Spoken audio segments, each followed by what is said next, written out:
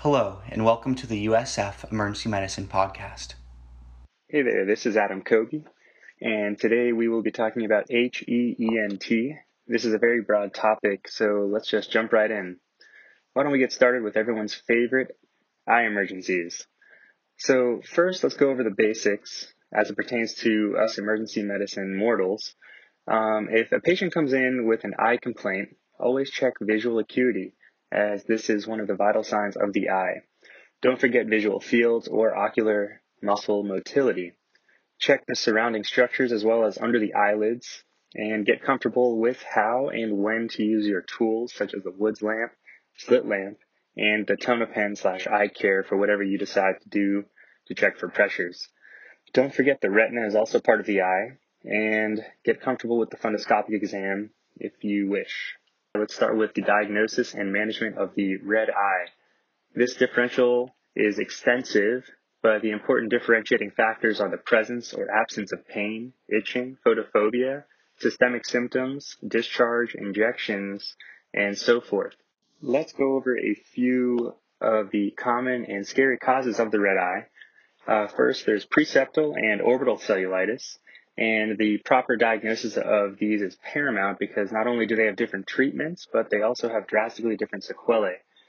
They can have similar presentations, so to truly differentiate between them, a CT scan is sometimes needed. So with preseptal cellulitis, otherwise known as periorbital, what you need to know is that it's an infection of the eyelids and periorbital structures. Usually it's found in kids, and it's associated with URI symptoms, and this can be treated in the outpatient setting, usually with amoxicillin clavulanate or first-gen cephalosporin, if properly diagnosed. The eye itself is not involved, so visual acuity, pupillary response should be preserved, and the patient should be able to move their eye without pain. In regards to orbital cellulitis, or otherwise known as postseptal, it is more serious, requires hospitalization, and IV antibiotics. This infection spreads from paranasal sinuses, and as such can affect the deeper structures of the orbit, leading to proptosis, abnormal pupillary response, decreased visual acuity, and pain with eye movement. It is important to get a CT scan to confirm and treat with broad spectrum antibiotics for both anaerobes and aerobes. Important to note that if cranial nerves 3, 4, and 6 are involved, consider a cavernous sinus thrombosis, and you may need to perform the dreaded lateral canthotomy if intraocular pressure is elevated or optic neuropathy is present. Patients can die from this, so please take it seriously.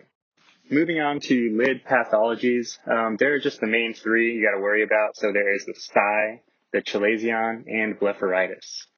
Continuing on with the red eye theme, let's talk about conjunctivitis. The important thing to do here is to sort out between bacterial infection or viral. And this, without aggressive treatment, may result in vision loss. For bacterial conjunctivitis, symptoms involve painless unilateral or bilateral mucopurulent discharge with adherence of eyelids upon awakening. Think staph, strep, perform a fluorescein stain, and treat with topical antibiotics. For contact lens wearers, think Pseudomonas and treat accordingly. For viral conjunctivitis, this is generally bilateral. The most common cause is adenovirus, but can be caused by herpes simplex and herpes zoster, which can lead to corneal scarring and loss of vision. Viral conjunctivitis is very contagious, so just please instruct your patient to wash their hands and treat with cold compresses and artificial tears. It can take 1 to 3 weeks to resolve.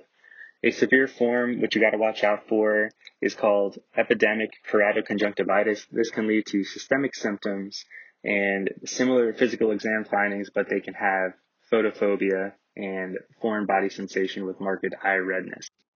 Lastly, we have allergic conjunctivitis, which has watery discharge, redness, and itching.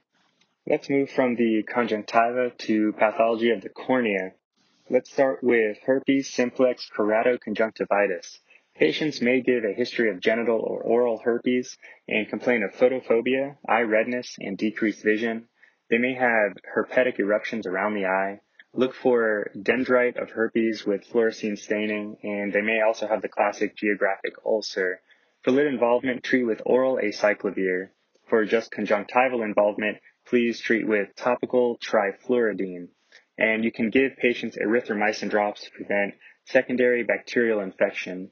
No topical steroids here, and refer to ophtho in 24 to 48 hours. Next is herpes zoster ophthalmicus. This is shingles involving the first division of the trigeminal nerve. The rash usually does not cross midline.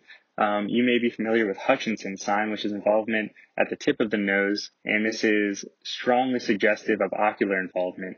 Symptoms include fever, pain, malaise, blurred vision. Consider an immunocompromised state if the patient is less than 40 years old. For the skin, treat with cool compresses and bacitracin. The eye is treated with erythromycin drops, and consider IV acyclovir for serious infections. Don't forget about corneal ulcers. For these, treat with topical antibiotics and cycloplegic drops for pain with accompanying iritis. And UV keratitis, otherwise known as snow blindness, ask about a history of welding, treat with topical antibiotics and oral analgesics, and consider patching both eyes. Healing usually occurs on its own in 1 to 2 days. Now, with iritis and uveitis, this is inflammation of the anterior segment of the uveal tract. This is not a true emergency, but requires ophtho follow-up. Photophobia is usually present, and consensual photophobia is highly suggestive of iritis. Do a slit lamp exam and use cycloplegic drops to paralyze the muscles of the eye, which helps decrease pain. Refer to ophthalmology in 1 to 2 days. Now, if a patient comes in with a hypopyon, this is just pus in the anterior chamber of the eye, give them antibiotics. The risk with this is development of endophthalmitis, which is an infection of the deeper structures of the eye. The eye looks very angry. The most common cause is surgery. Give the patient intraocular as well as systemic antibiotics. Moving a little more posterior in the eye, we can get vitreous detachment and hemorrhage. This is the sudden painless loss of vision with the appearance of black spots and floaters with eye movement. This is commonly caused by diabetes. And make sure you do an ocular ultrasound, check the patient's INR, and consult with ophthalmology. Now let's switch it up a little bit with eye trauma. Make sure you check for conjunctival abrasions, lacerations, globe perforations, and foreign bodies. In regards to corneal abrasions, these heal spontaneously, so the goal is to treat pain and prevent infection. Consider patching the eye. Don't patch an abrasion if it's from a fingernail, vegetable matter, or a contact lens because your concern is infection. So with retinal detachment, patients usually will say they see flashes of light, floaters, and it feels like a curtain is being drawn down on their vision. It's painless. Perform an ocular ultrasound, and this is an emergent ophthalmology consult. With blunt eye trauma, consider blowout fractures, and you typically can see the orbital floor fracture where they can't look up. Refer to ophthalmology for this, and you can also find medial wall fractures where the eye structures protrude into the ethmoid sinus. For that, you may see epistaxis.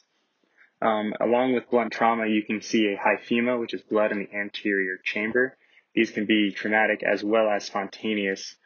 Hyphemas should be evaluated by ophthalmology in the emergency department.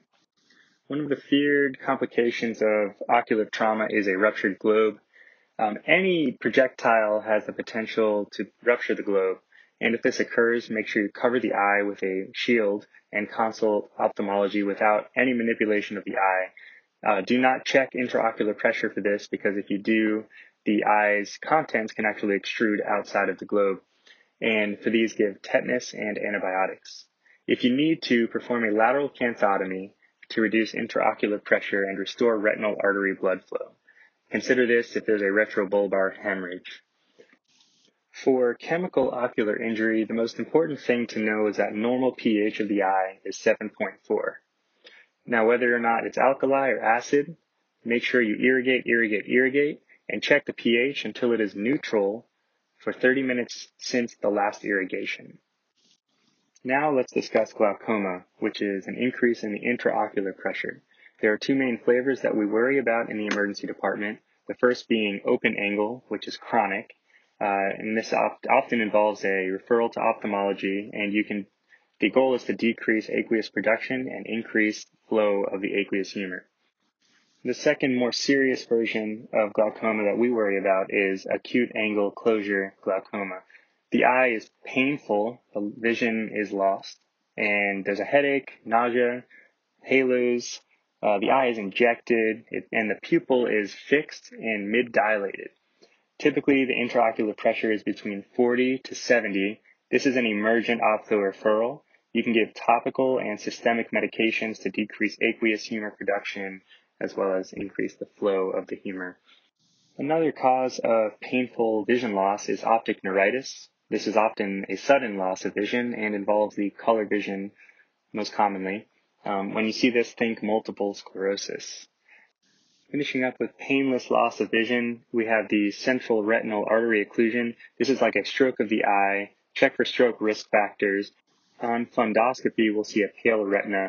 To treat this, do globe massage, give acetazolamide, and consider IR with intraarterial TPA.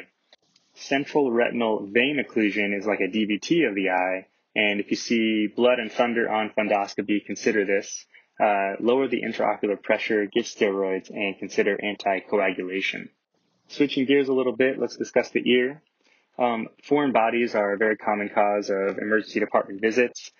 Briefly, just worry about the button batteries. Those are an emergency. As always, there are many ways to remove foreign bodies. Choose what's best.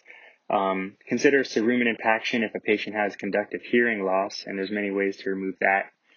If you see a perforated tympanic membrane, there are many causes, but just know that the patient should not have any water in their ear until closure, and they heal on their own, but the large ones may need closure. In regards to otitis media, this is an infection of the middle ear, can be viral or bacterial. The TM is erythematous and immobile, but just consider the main complication is mastoiditis. For this, you give IV antibiotics. Moving out of the ear a little bit, you get otitis externa, and this is inflammation of the ear canal. And this is swimmer's ear. Treat with topical drops, and beware of malignant otitis externa, which can be a necrotizing infection. And lastly, with the ear, we have vertigo, and this is when the room is spinning. With patients coming in with this, the most important thing to do is to differentiate between peripheral causes and central causes. Peripheral causes being Meniere's, labyrinthitis. Make sure you do a thorough neuro exam. In peripheral, the neuro exam is normal. And with a central vertigo, the neuro exam may not be normal. And let's not forget the HINTS exam for this. Moving on to the nose and the sinuses. Epistaxis, which is nose bleeding. Make sure you differentiate between the anterior and posterior bleeds. Address airway compromise, and there are many ways to treat this, so get comfortable and figure out what's best for you. If a patient comes in with facial trauma, don't forget to check for septal hematomas. Make sure you incise and drain them urgently to avoid necrosis of the cartilage. If a patient comes in with rhinosinusitis, just know that treatment should be reserved for patients with purulent nasal secretions and severe symptoms for at least 7 days. Let's briefly discuss oral and dental emergencies. When you're examining the mouth, don't forget to look under the tongue, check the cheeks and the roof of the mouth. Oral facial pain has a massive differential, so think broadly from the teeth to infections to malignancies, trauma, and neurologic causes. Most dental pain involves referral to a dentist, but you can block pain with local analgesia. Treat the gingival and periodontal abscesses with incision and drainage. Give antibiotics and pain relief.